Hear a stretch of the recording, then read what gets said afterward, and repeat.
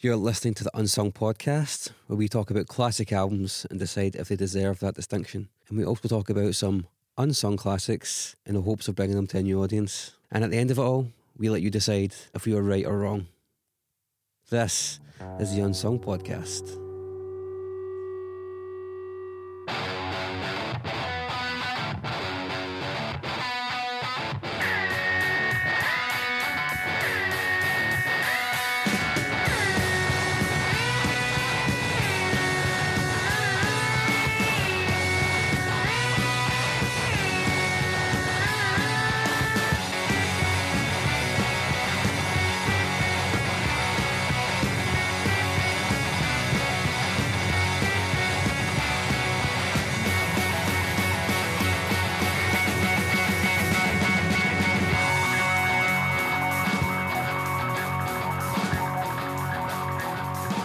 Hello and welcome to episode number 17 of the Unsung Podcast. On the last episode we spoke about 23 by Blonde Redhead, and the public have decided that it does not make it into our discography, which is a great shame. We all loved this record and we'd love to have seen it in there, but I guess there's maybe another one by Blonde Redhead to discuss in future. Thank you to everyone who voted. On this episode we're talking about Mclusky Do Dallas, so let's get into it.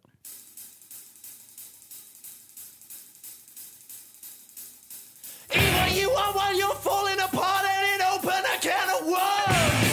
And that gun's in my hand and I know it looks bad, but believe me, I'm innocent. Hi, I am your host Mark Fraser, and I am joined by two of Glasgow's finest dancers. Across the table from me is Mr. Chris Cusack, who is the only man in Scotland who knows all of Elton John's songs off by heart.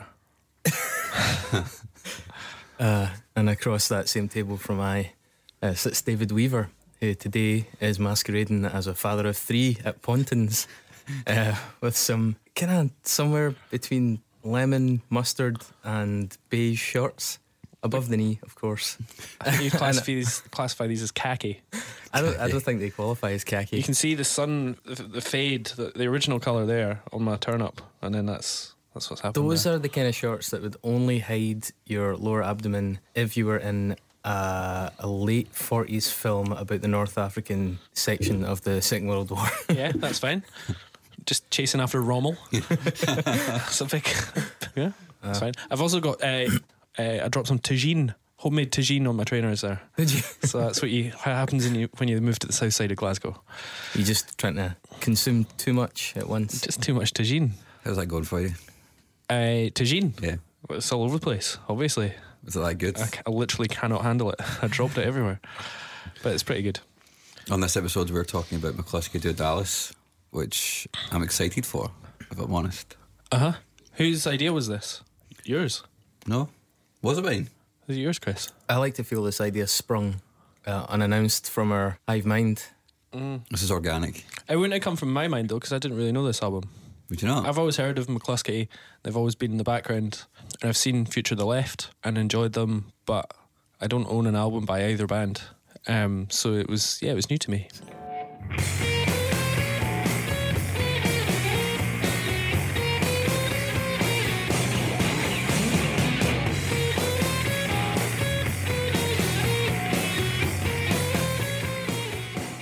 Did you enjoy the album, David? Yes, I did. I wasn't really sure what to expect. I think it was it was wonkier than I thought. I don't know I just couldn't quite place what I thought Mclusky was, because I'd always heard about them and knew people that like good music like them.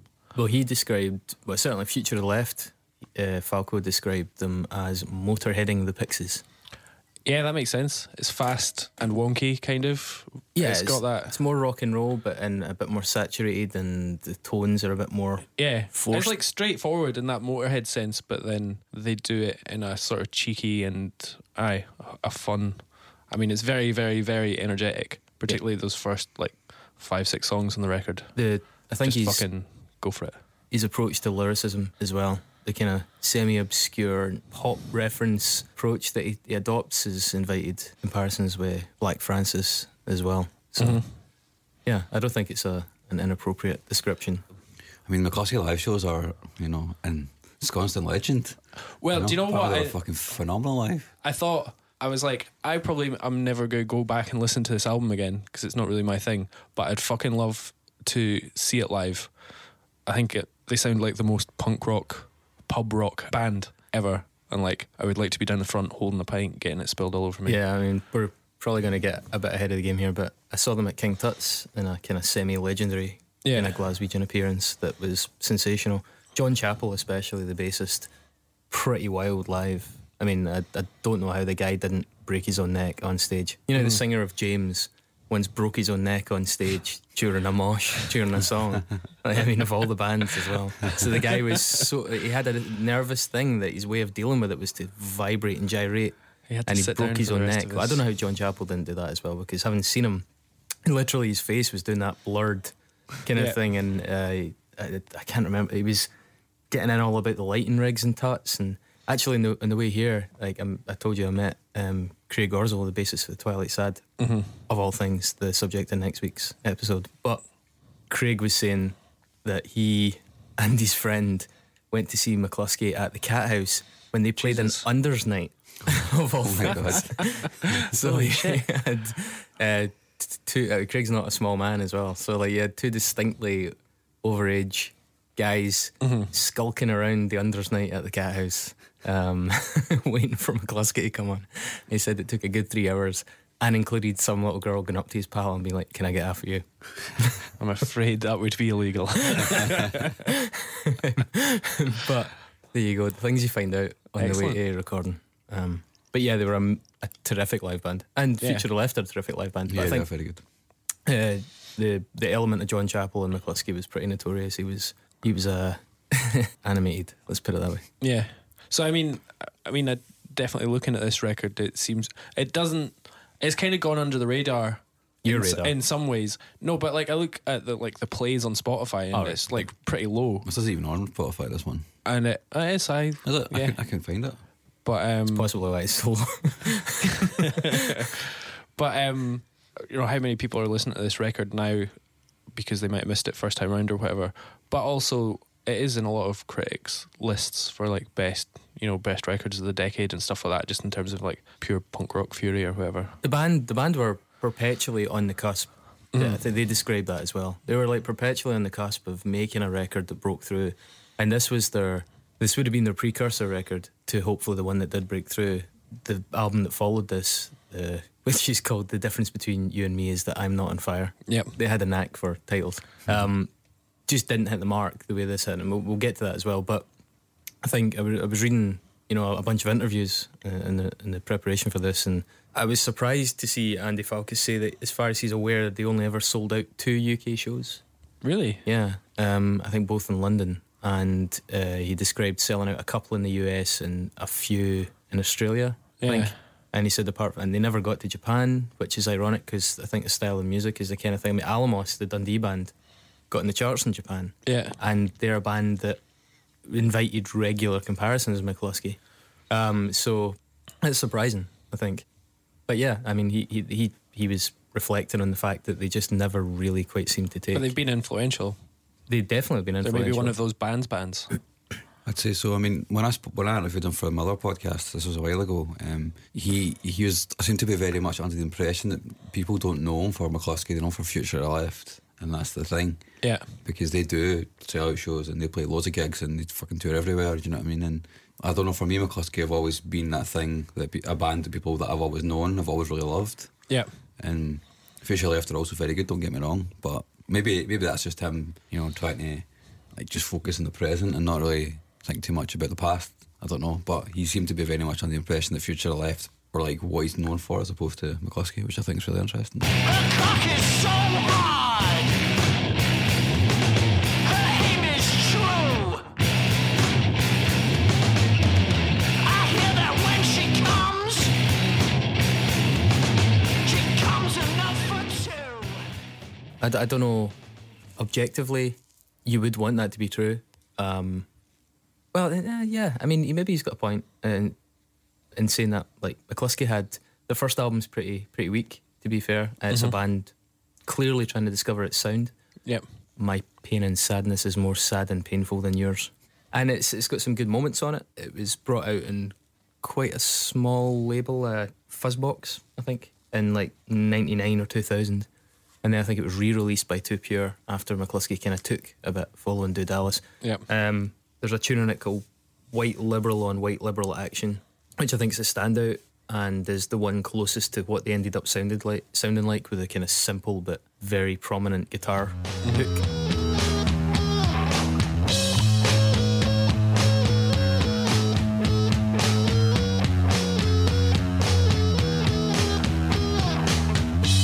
Liberals on skates. But it's not a great record, and I don't think they think it's a great record either. But it is the sound of a band developing.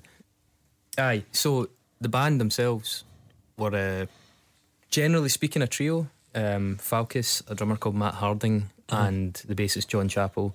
There's a lot of like tongue-in-cheek sort of patter around Mclusky as a band anyway, because of they're kind of notorious for their sense of humour. We'll go through some of the lyrics. It's pretty funny, but they kind of used to string along journalists. I don't know whether it's true or not, but they claimed that they met John Chappell when he was pissing on their tent at Reading 96. I mean, that sounds feasible to me. I've made friendships out of similar you've met situations. a lot of people, let's be honest. Yeah. Just not 96. And the band was called Best after Pete Best of the Beatles for quite some time, and rebranded as Mclusky in 99 before that first record. Two albums, the two main albums other than that first one, were out in Too Pure, and like I said, Too Pure reissued their stuff, and that was one of the bands that really helped bring Too Pure to a kind of wider audience. Too Pure had worked with PJ Harvey as well, though. Yep. So they'd had some pretty noticeable things, but I think Mclusky Do Dallas was, for me, where I got into Too Pure and started browsing their catalogue. So as much as Too Pure helped Mclusky out, I think to some extent Mclusky helped Too Pure out.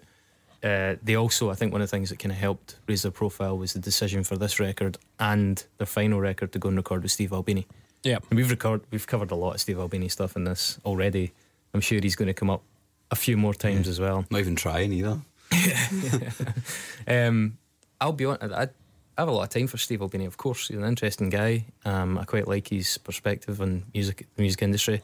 I don't always think he does bands a massive favour in the way he records them, you know, his hands-off engineering thing. Sometimes it suits a band, sometimes it doesn't. Yeah, absolutely. I've heard him have mixed success with bands, but I do think this album was very, very well suited to him. I mean, it's brilliant. It's a really, really great match of his approach and the band's sound, and it's maybe even uncharacteristically thick as an album for Steve Albini, who can, you know, like the aforementioned PJ Harvey. It was sparse when he did Rid of Me and stuff like that. It was big room sounds and stuff. This album, it's heavy and it's quite dense, and stuff like the kind of flagship song To Hell With Good Intentions. It almost doesn't sound like an Albini recording. It does and it doesn't, because it's quite big and very immediate and very up close. So that seems like it was a really good pairing.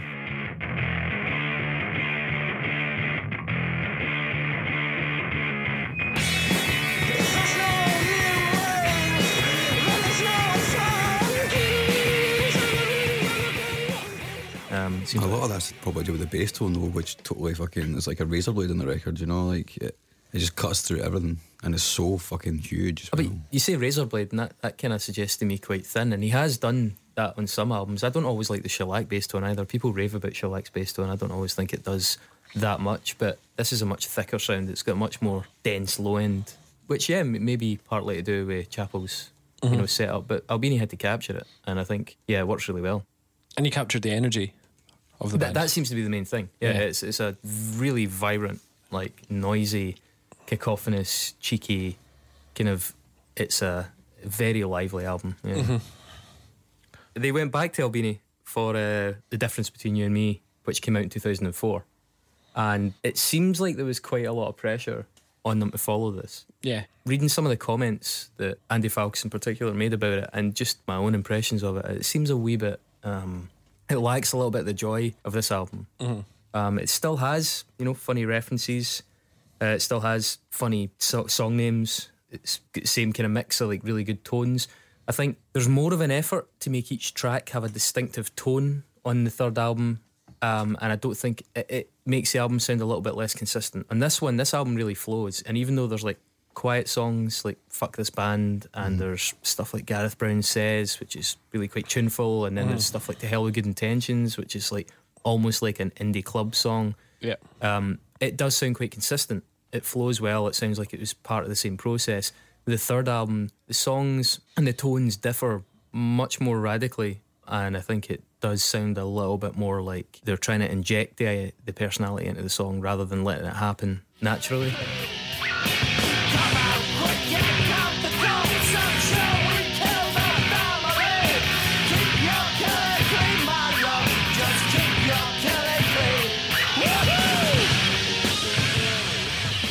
It's hard to say why that happened. They had a different drummer, but it's a drummer from Future to the Left. He's a Jack Eggleston, I think his name is, and he's a great drummer. And he's been great as part of Future to the Left, and by all accounts, it seems like Andy Falkus works really well with him. Yeah. So I don't think it's down to him.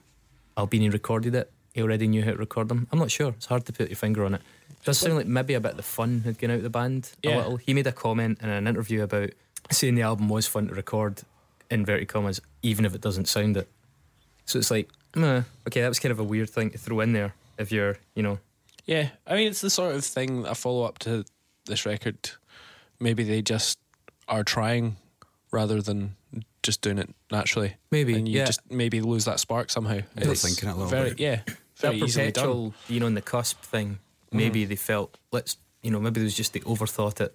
It's like, we need to push this to the next level. We're here. This could be our only chance to go next level. Yeah. What do we need to do?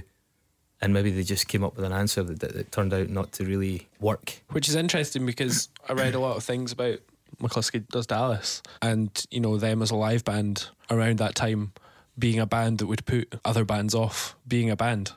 Like, I'm going to stop making music because I'm never going to be as good as them. That sort of thing. And then maybe they suffered from that themselves. Maybe, yeah. They were in such an amazing place for this record as, that they just couldn't quite get that magic back. Yeah, I mean, the second album does, I'm sure it wasn't effortless. I'm sure there was a hell of a lot of effort involved, but it does sound effortless. It does sound like it flowed very naturally, and it doesn't sound like it's trying too hard.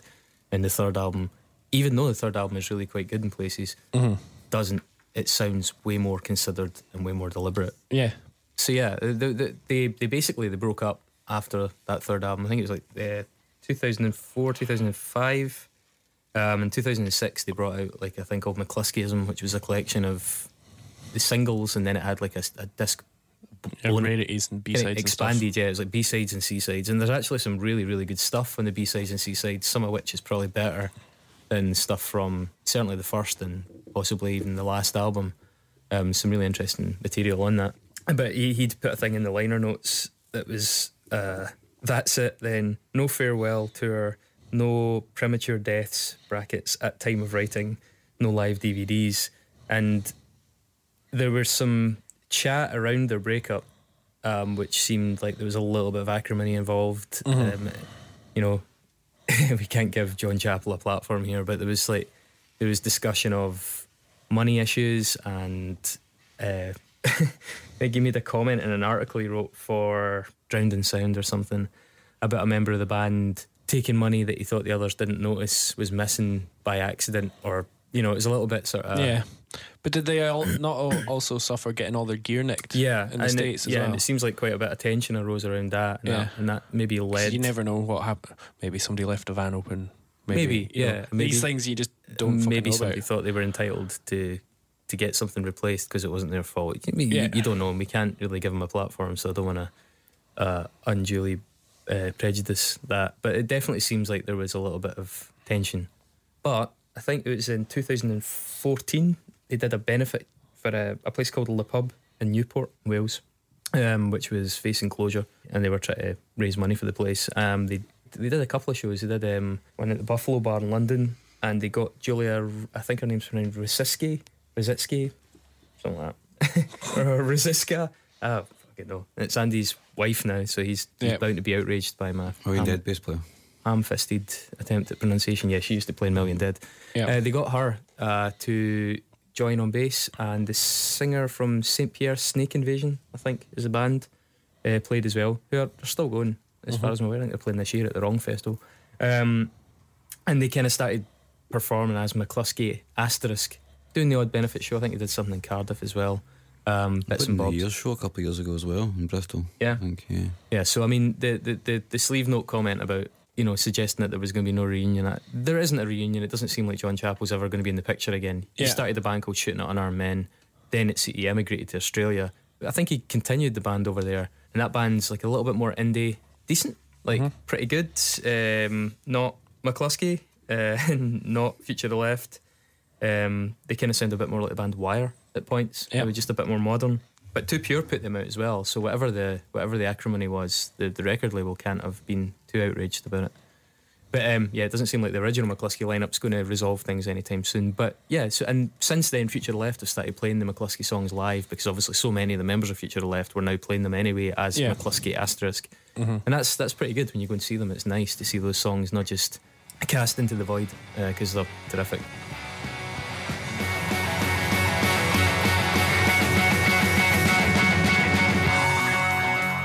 Hi.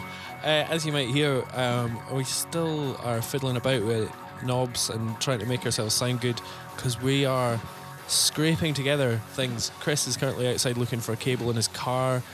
We've got things falling over because we're just poor. We're not a professional operation. We're just doing this for the love of it. But if you like what you hear and you hear what you like, then it would be wonderful if you could donate to unsungpod.net/donate. Mark's giving me a big thumbs up because I finally remembered the URL. One day, and that day is today.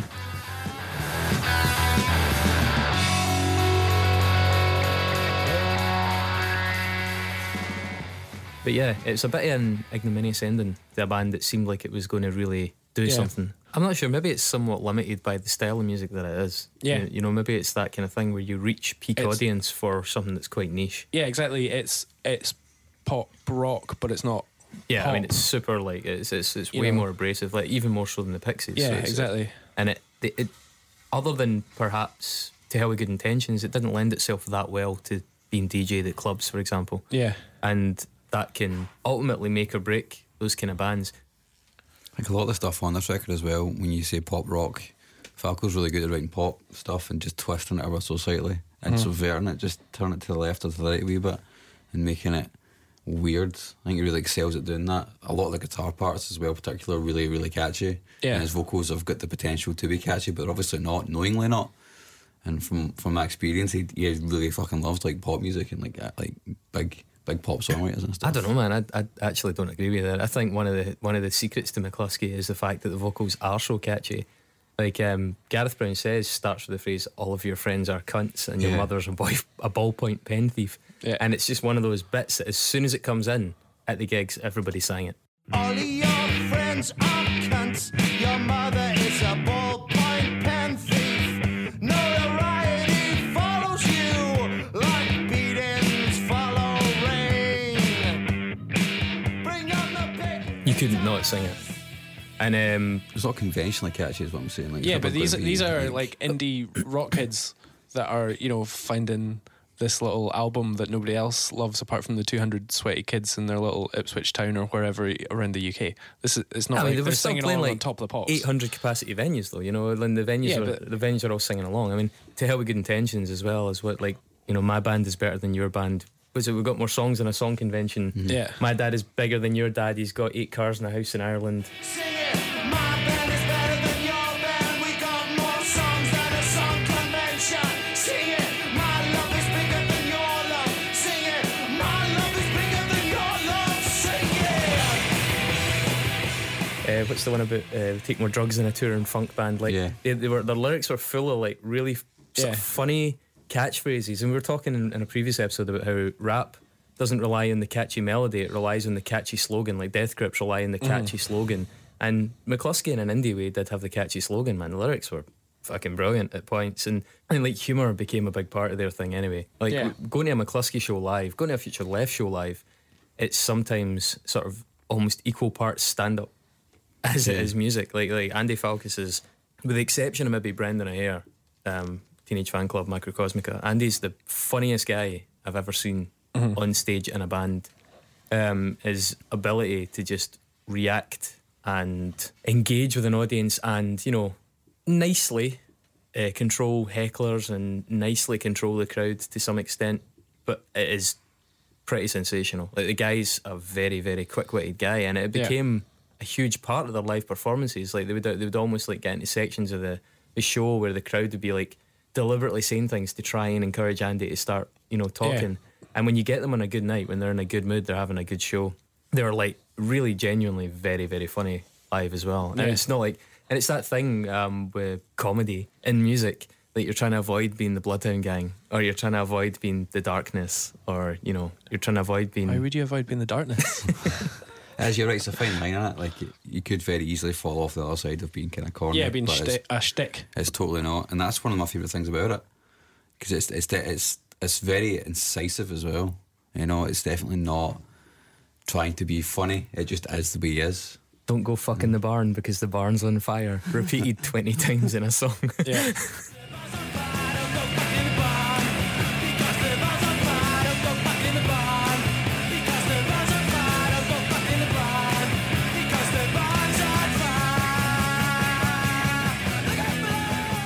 I don't know, like, and it's like some of it's kind of puerile, but it's funny puerile. It's not.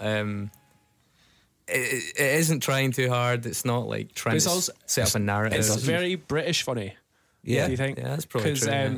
Like, Mclusky and Future the Left are not Tenacious D. I mean, they're not like doing it for shits and giggles and puns and pulling goofy faces. It's not like that. I mean. There is a video though for one of the tracks. I think it's "She Will Bring You Only Happiness" on The Difference Between You and Me Is That I'm Not on Fire, and the video is kind of pretty outright sort of like campy. It's an animated bowling pin following the band around like a dockland. It's really, and then it's pretty light-hearted, and I think that's the closest they got to outright sort of like, hey, we're a fun band. Because some of the stuff is still pretty dark. I think with Future the Left, it's maybe one of the reasons I really like Arming Eritrea. It's a lot darker, that band. And that's a political song. That is literally a political song. And Drink Nike on that same album is another kind of overtly sort of thinking man's, thinking woman's, thinking person's song. But yeah, Mclusky tended to kind of not batter you around the head with political messages, but they did have loads of sardonic stuff. But then they had tons of pop culture references to like Danny Baker in the 1986 World Cup, and Michael Caine and Alton Towers, and very British kind of cultural references that Americans definitely wouldn't get. Yeah, audiences. So it would explain partly why it didn't translate to places like the US and Japan. But yeah, over here they were much beloved. So do you guys listen to this album regularly? I hadn't listened to it for a few years, but I enjoy it when I hear it immensely. It's a good playlist album. Yeah. I don't listen to the full album start to finish, but it's a really good album in terms of DJing, in terms of if you're in a car, in terms of if you're passing an iPod at a party. It's really good for that. Yeah, this has aged well, I think. I think it has, definitely. By the way, this was out at the same time as the Strokes were starting Electric Six. Yeah. Gay Bar, Electric Six. There's another kind of like pseudo comedy song, but fucking hell, I totally forgot about your Electric Six. Jesus, still going, man. Still fucking touring and playing shows and shit. Like, it's mental. Just as relevant as ever. Yeah. I was going to say, like, this is one of the very few albums that, like, whenever I think about how good it was when I first heard it, when I put it back on, it's still just as good as that time. And there's not a lot of albums that do that for me, even ones that I really like. And that's why I love this record so much, because it's just talk us through it. It's fun. Talk it's us a through fun record. Pick it apart. Let's have a deep dive. Let's start there. It's a fun record, isn't it? Really, it is. It's a band having fun. It starts with a song called "Lightsaber Cocksucking Blues." Either you are while you're falling apart and it open a can of worms. And that gun's in my hand and I know it looks bad, but believe me, I'm innocent. And I'm fearful of flying, and flying is fearful of me. Which I think they described as a whole lot of Rosie with worse lyrics. Yeah, just kicking in with the hi-hats, and it does that quiet, loud, just, yeah, fantastic. It's a really, really good way to start an album as well. The drum sound is the first thing that hits you, because it's just fucking great. Obviously Steve Albini, and that's kind of one of his signature things, but this sounds really, really good, and the guitar tone is obscene on it as well.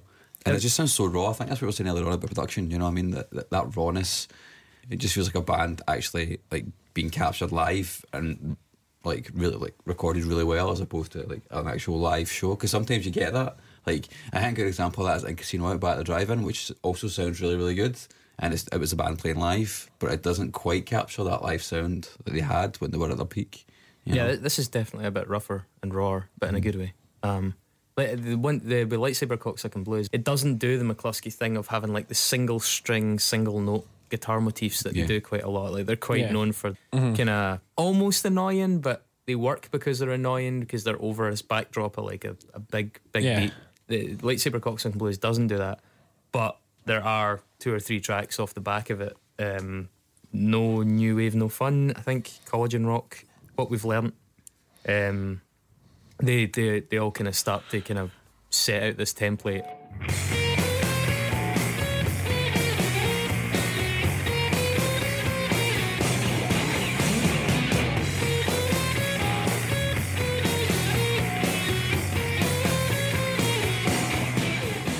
I mean, basically the first 6 tracks are all just like gung-ho fucking pub punk.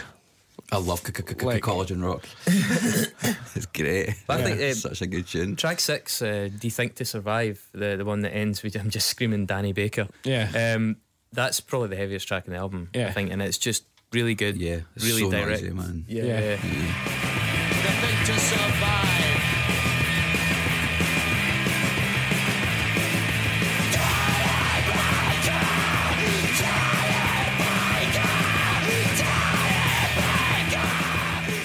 Like it then like totally slows down for Fuck This Band. But I Fuck This fucking- Band I really was like a that track. really, for such a kind of modest song. Yeah. It's a really significant song in the history of the band because you know, I'm willing to wager their number 1 selling bit of merch was the t-shirts that just said "Fuck this Yeah. band." Fuck this band. Yeah, fuck their host. But if they split. Do you think that song's about new metal? Because there are some obvious lyrical points in it where he talks about like the clown mask and all that, and like how these guys think they're so fucking cool and all that. Yeah. I mean, they were certainly around at that time, but I don't know. I just don't see it Dunno. as being his style to be as specific as that. I think it's Yeah. much more nihilistic, cheeky, just slagging off his own, not even the real band, just slagging off an imagined project for the fucking sake of it. It's Yeah. just, it seems to be what Mclusky do, or what Andy Falkus does, Yeah. is just to pick a thing. You know, he's always doing that thing with like, our old singer is a sex criminal. That's like the lyric. Like, it just repeats that lyric. It's like, well, what old singer? You didn't have an old singer. You know, so it's just like they just pick these kind of abstract concepts. There's one about their drummer as well that I can't remember the lyric right now. But they just pick like an ex-member who either did or didn't exist, and then they just kind of make fun of them, or they make fun of the band, and it doesn't really seem like it's directed at the actual person or the actual No, band. it's just- more encapsulating the idea that they're like a wee gang right now, and it's like fuck the world. yeah, We're it's just like a bit hedonistic and a little bit sort of whatever. Yeah. I don't think. self-aware hedonism. Yeah, I don't think he sat down and was like, see, that's fucking new metal. It's pure murder. And I'm sure I don't know Andy, but I'm sure he believes that. Pretty pretty sure he confident. does. I don't know. I don't think. I'm pretty sure that's- I think he's quite a big Mushroom Head fan myself.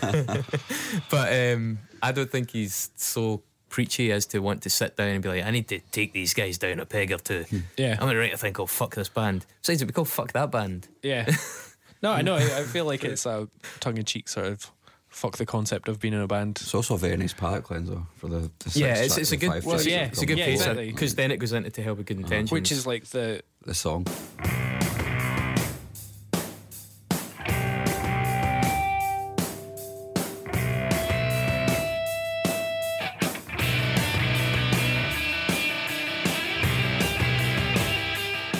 yeah, it's interesting that track because it does sound different. It sounds like they're going slightly beyond the live fury and like produced a song. Yeah, Yeah, well, it's it's really interesting. catchy. I've got like friends who have no real interest in a lot of the alternative rock that I listen to, but yet they will at parties play To Hell With Good Intentions specifically or request it, and it's odd because I mean these are people that are playing Charlatans and Ride and stuff like that, and yet they're really really into this specific. They like Mclusky in general, but the reason they like Mclusky is because they like that song and that was their gateway, and then they get into Mclusky via that. Yeah. And it sort of seems that maybe they did try to write that again, maybe they didn't try to write that again, but it seems like that was their real breakthrough formula, was stuff like that. Yeah. And it's so good. I mean, the simplicity of it, stoppy, starty, chunky nature of it. The lyrics, I think, play no small part just because of the sing along like value of some of those funnier lyrics in it, and it's a really strong song. That is the one you can DJ that in any kind of alternative set. You can bang that on at the end of the yeahs, and people don't skip a beat. Mm-hmm. You know, it's just a really good bit of writing. I think it probably played a big part. Well, I know for me it played a big part because it's the first one I heard, but it probably played a really big part in the success of this album, or at least the cult status of this album. And it's right there in the middle, and it's pivotal, and it's in this little clutch of like really good, varied songs in the middle to break up. Because if it all continued like the first 5 or 6, I think it might become quite tiring by the end. But they do just hit this like patch of variation that's really, it breaks it up really well and shows that they're not one-dimensional as well. It does speak to the things that he enjoys as well, which is, you know, writing poppy songs and twisting it. Yeah, it's funny that it kind of came in the sort of height of the CD time, because it feels like if it was a 2-sided record, that would be like start of side B. Yeah, actually, it would be. It's right in the middle. Yeah, I don't know what it. I don't have it on vinyl. I don't know if that might. So I don't know how that they might well be. If they thought of it as 2 sides, or if they just thought of it as a CD. But that's a good point. Actually, that could well be. The one after it, though, I think it's deliberately the clique application form. I think it's deliberately on there to let you switch off for a couple of minutes, which in fairness is probably a good idea. It's that thing where you're allowed to just tune out for a couple of minutes, as happens sometimes when you're listening to an album. The only problem is you tune out during something you're meant to be listening to. Yeah. So that this clique application form, what comes on, it's pretty basic, it's not overproduced, it's kind of messy, it's just sort of this kind of throwaway thing that goes on for a while, and it's not a particularly great bit of music, but I think it's in there for a reason.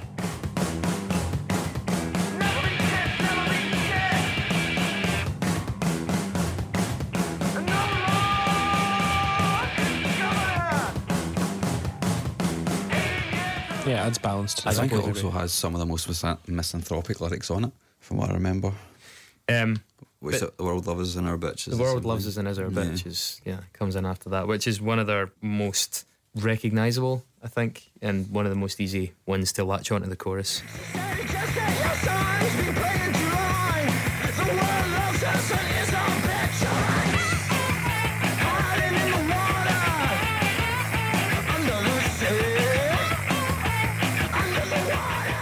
That guitar tone is pure Radio Friendly Unit Shifter. It sounds exactly the same as Radio Friendly Unit Shifter, that guitar tone.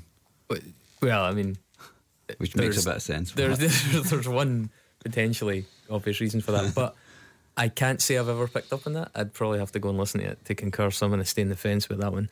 But you could be right. I'm sure it was. I'm definitely right. Good chance it was recorded using some of the same gear. Yeah. Mm-hmm. In terms of like their most famous songs, Alan is a Cowboy Killer, that and Lightsaber Cocksucking Blues are probably the two after To Hell With Good Intentions. Yeah. In terms of like how. What Gareth Brown says as well, because of the opening line. Yeah. It's probably up there too. Off this record, anyway. I think She'll Only Bring You Happiness off the third record is a well-known one. Quite. But it stands out on that record. I don't remember that record. I know it exists and I have heard it, but I mean, that's the track that totally stood out for me. Yeah, and that's the one they did that video with the wee bowling pin. Yeah. I think like Alan's a Cowboy Killer, as funny as odd and as funny as that is, and whatever that actually means, I've no idea. But there is like there's a section in it. You were such an ugly child. You were such an awkward child. Mm-hmm. You were such a stupid child. We should have cottoned on. You were such an awkward child, but you were such a stupid child. We should have cottoned on.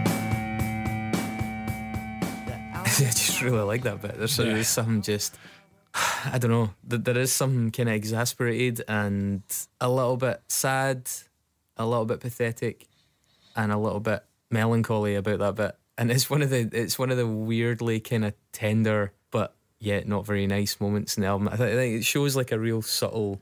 There's a subtle kind of humour in that is just like a wee bit tragic, and I love that line.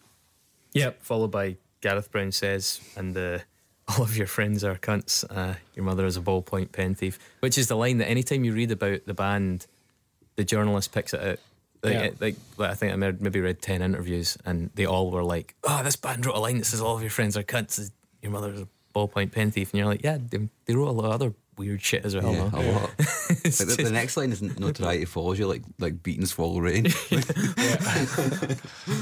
Michael Caine doesn't follow you, and you've never been to Spain. Exactly.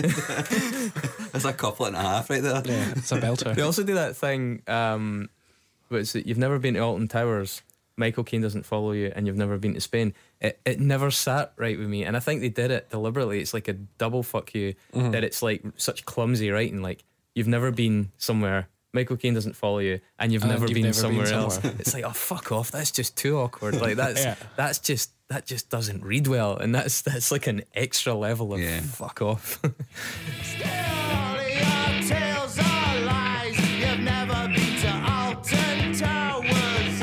Michael Caine doesn't follow you, and you've never been to Spain.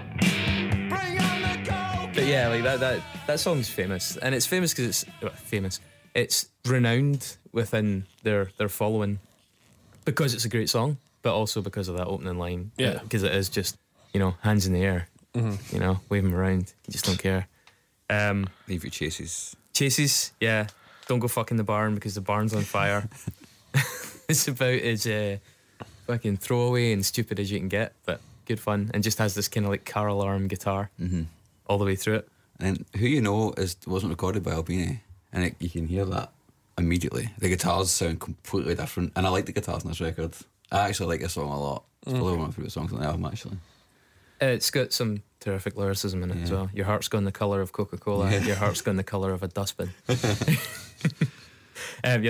a really, really good ending. Maybe as actually well. got the biggest chorus in the record.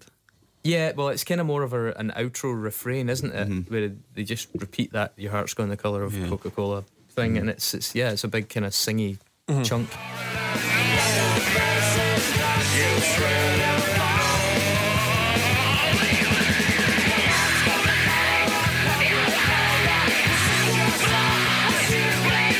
I mean, why was it not recorded by Albini? Do you know? I don't know.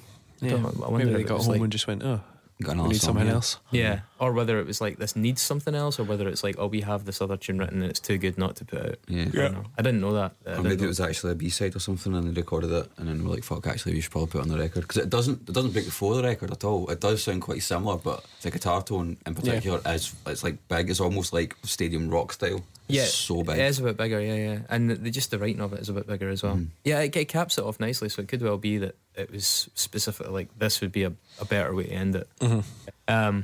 But yeah, it's only 36 minutes long, this album as well.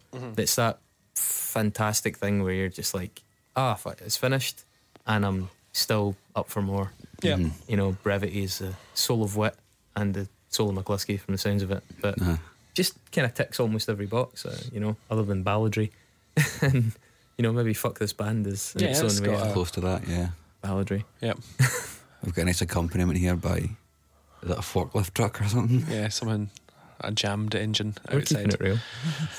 But yeah, so I mean, you guys really like this album. Other Yeah. podcasts have double glazing. Yeah, no. Not as- Please donate We definitely to draw. for thicker windows and longer A different trousers. room, maybe. Or quieter forklifts. We could take Just the money buy everybody and, a rather than quieter buying double forklift. glazing, we just WD-40. go down there. There you go, guys. We'll give that a scoosh. But yeah, I'm getting the vibe that you guys both really like this record. I think this is like another example of exactly what we're talking about with the podcast. I think it's a great moment from a band that were good, really good, but this all everything clicked at one time for this, and I think they struggled to live up to it, and probably rightly, and no choice once they started accusing each other of financial malfeasance, but moved on to something slightly different. Yep. I can see us maybe talking about Future Left at some point as well. I think in their own right they're really, really good. I'm just not as convinced that they have an album that jumps out standout as record, being yeah. like, this is the one, this is the quintessential Future Left. I'm not sure that exists, albeit I certainly think you could put together a Future Left album that was as good as this. Certainly. I would certainly say like maybe Travels with myself and others is probably the one that I would pick if I was And going another. to. Yeah. I mean, that's a really good album. Yeah. But yeah, maybe we'll get to that. But it builds on this. But this was a hell of a template, and they were like, Mclusky were like the ultimate power trio. I know a lot of people. I liked Ruben I liked a number of the bands that were kicking about at the same time, but they all had a level of corniness that Mclusky didn't have. Like there was something about Mclusky that just aged better. So many of those bands had a level of kind of like grungy kind of hokiness to them, and Mclusky, maybe because of the humour, just didn't really fall victim to that, and as a result it seems to have maintained its luster over the years, whereas the other ones, I think now you kind of have to listen to them with a wee bit of sort of shrug at the same time. With like you said with Meshuggah, if this doesn't go in, I'm going to quit. Okay, that's fine. Yeah. I mean, I'm not that upset about it. I mean, I don't think even Andy would be that upset about it. But, I mean, they were they're probably the best of that era. In fact, they're probably quite safely the best of the British rock, kind of alternative rock acts of that era, and the least safe as well. But yeah, I'm definitely behind this one. As am I. Weaver, what is your thoughts? You've not R, god damn it, R. What are your thoughts? What am my thoughts? What are your thoughts? Maybe I just missed the boat with it, and I'm probably too late now because it's not nostalgic for me, and it's not. I don't know. It's not the sort of thing I'd ever listen to. The sad thing is, your high school band could definitely have covered this. Well, yeah, I know that's fucking true. But also, I get like I listened to it, and it was really. I don't know. There was something really charming about it. I did enjoy it, so I'm happy to see it go in. I just probably won't listen to it. That's a shame. If that makes sense. What but if it goes backhanded compliment that. I'll never put it on like on my phone while I'm walking around. But if somebody puts it on in the car or at a party, I will enjoy it. That's because, as we found out, you're too busy walking up the road listening to Issues by Korn. So clearly a voice to be trusted on the merits of past albums. I don't get your tone there. Sorry, too subtle. Right, let's chuck this one in the pile marked. Yeah, if you enjoyed this record or you agree with us, all three, pretty much, then go onto the Facebook group and click yes. Hit I like this album. This should be part of the list. And if you hit nay, we would appreciate you telling us why not. Yeah. Unless you have a damn good reason why not. Let's have a nice discussion on the internet. Nice spirited debate. That doesn't spiral into accusations. The infighting that followed Meshuggah. I mean, that's only on the internet can that happen. Can fans of a really niche metal band all start arguing because of the fact that some of them don't agree with it? Told you. Exactly. I love this album. Oh, it's so great, but it's maybe not my favourite. Fuck you! I hate you! Get in the sea! I told you the Obson thing was going to be a sticking point. Well, it's. I think it has been voted in. It has been voted in, so there'll be no more Meshuggah discussions in future. That's I'm afraid Catch 33 is the perfect Meshuggah record, and everybody else can fuck off. What'd you wish? All right, internet crew, give your best shot. Yeah, what we're doing next? Next week we are doing. Well, I believe we already gave that one away. We're going to do 14 Autumns and 15 Winters by The Twilight Sad. It's a good Scottish record. I should have said 14 Autumns and 15 Winters. Kilsyth's finest. Yep, there's a good Indian restaurant in Kilsyth, and there's a good band too. So let's get further into that next week. Excellent. Gentlemen, thank you very much for that hour of chat on Mclusky. That chat was longer than the record. Fucking hell. I think it's twice as long. Fuck.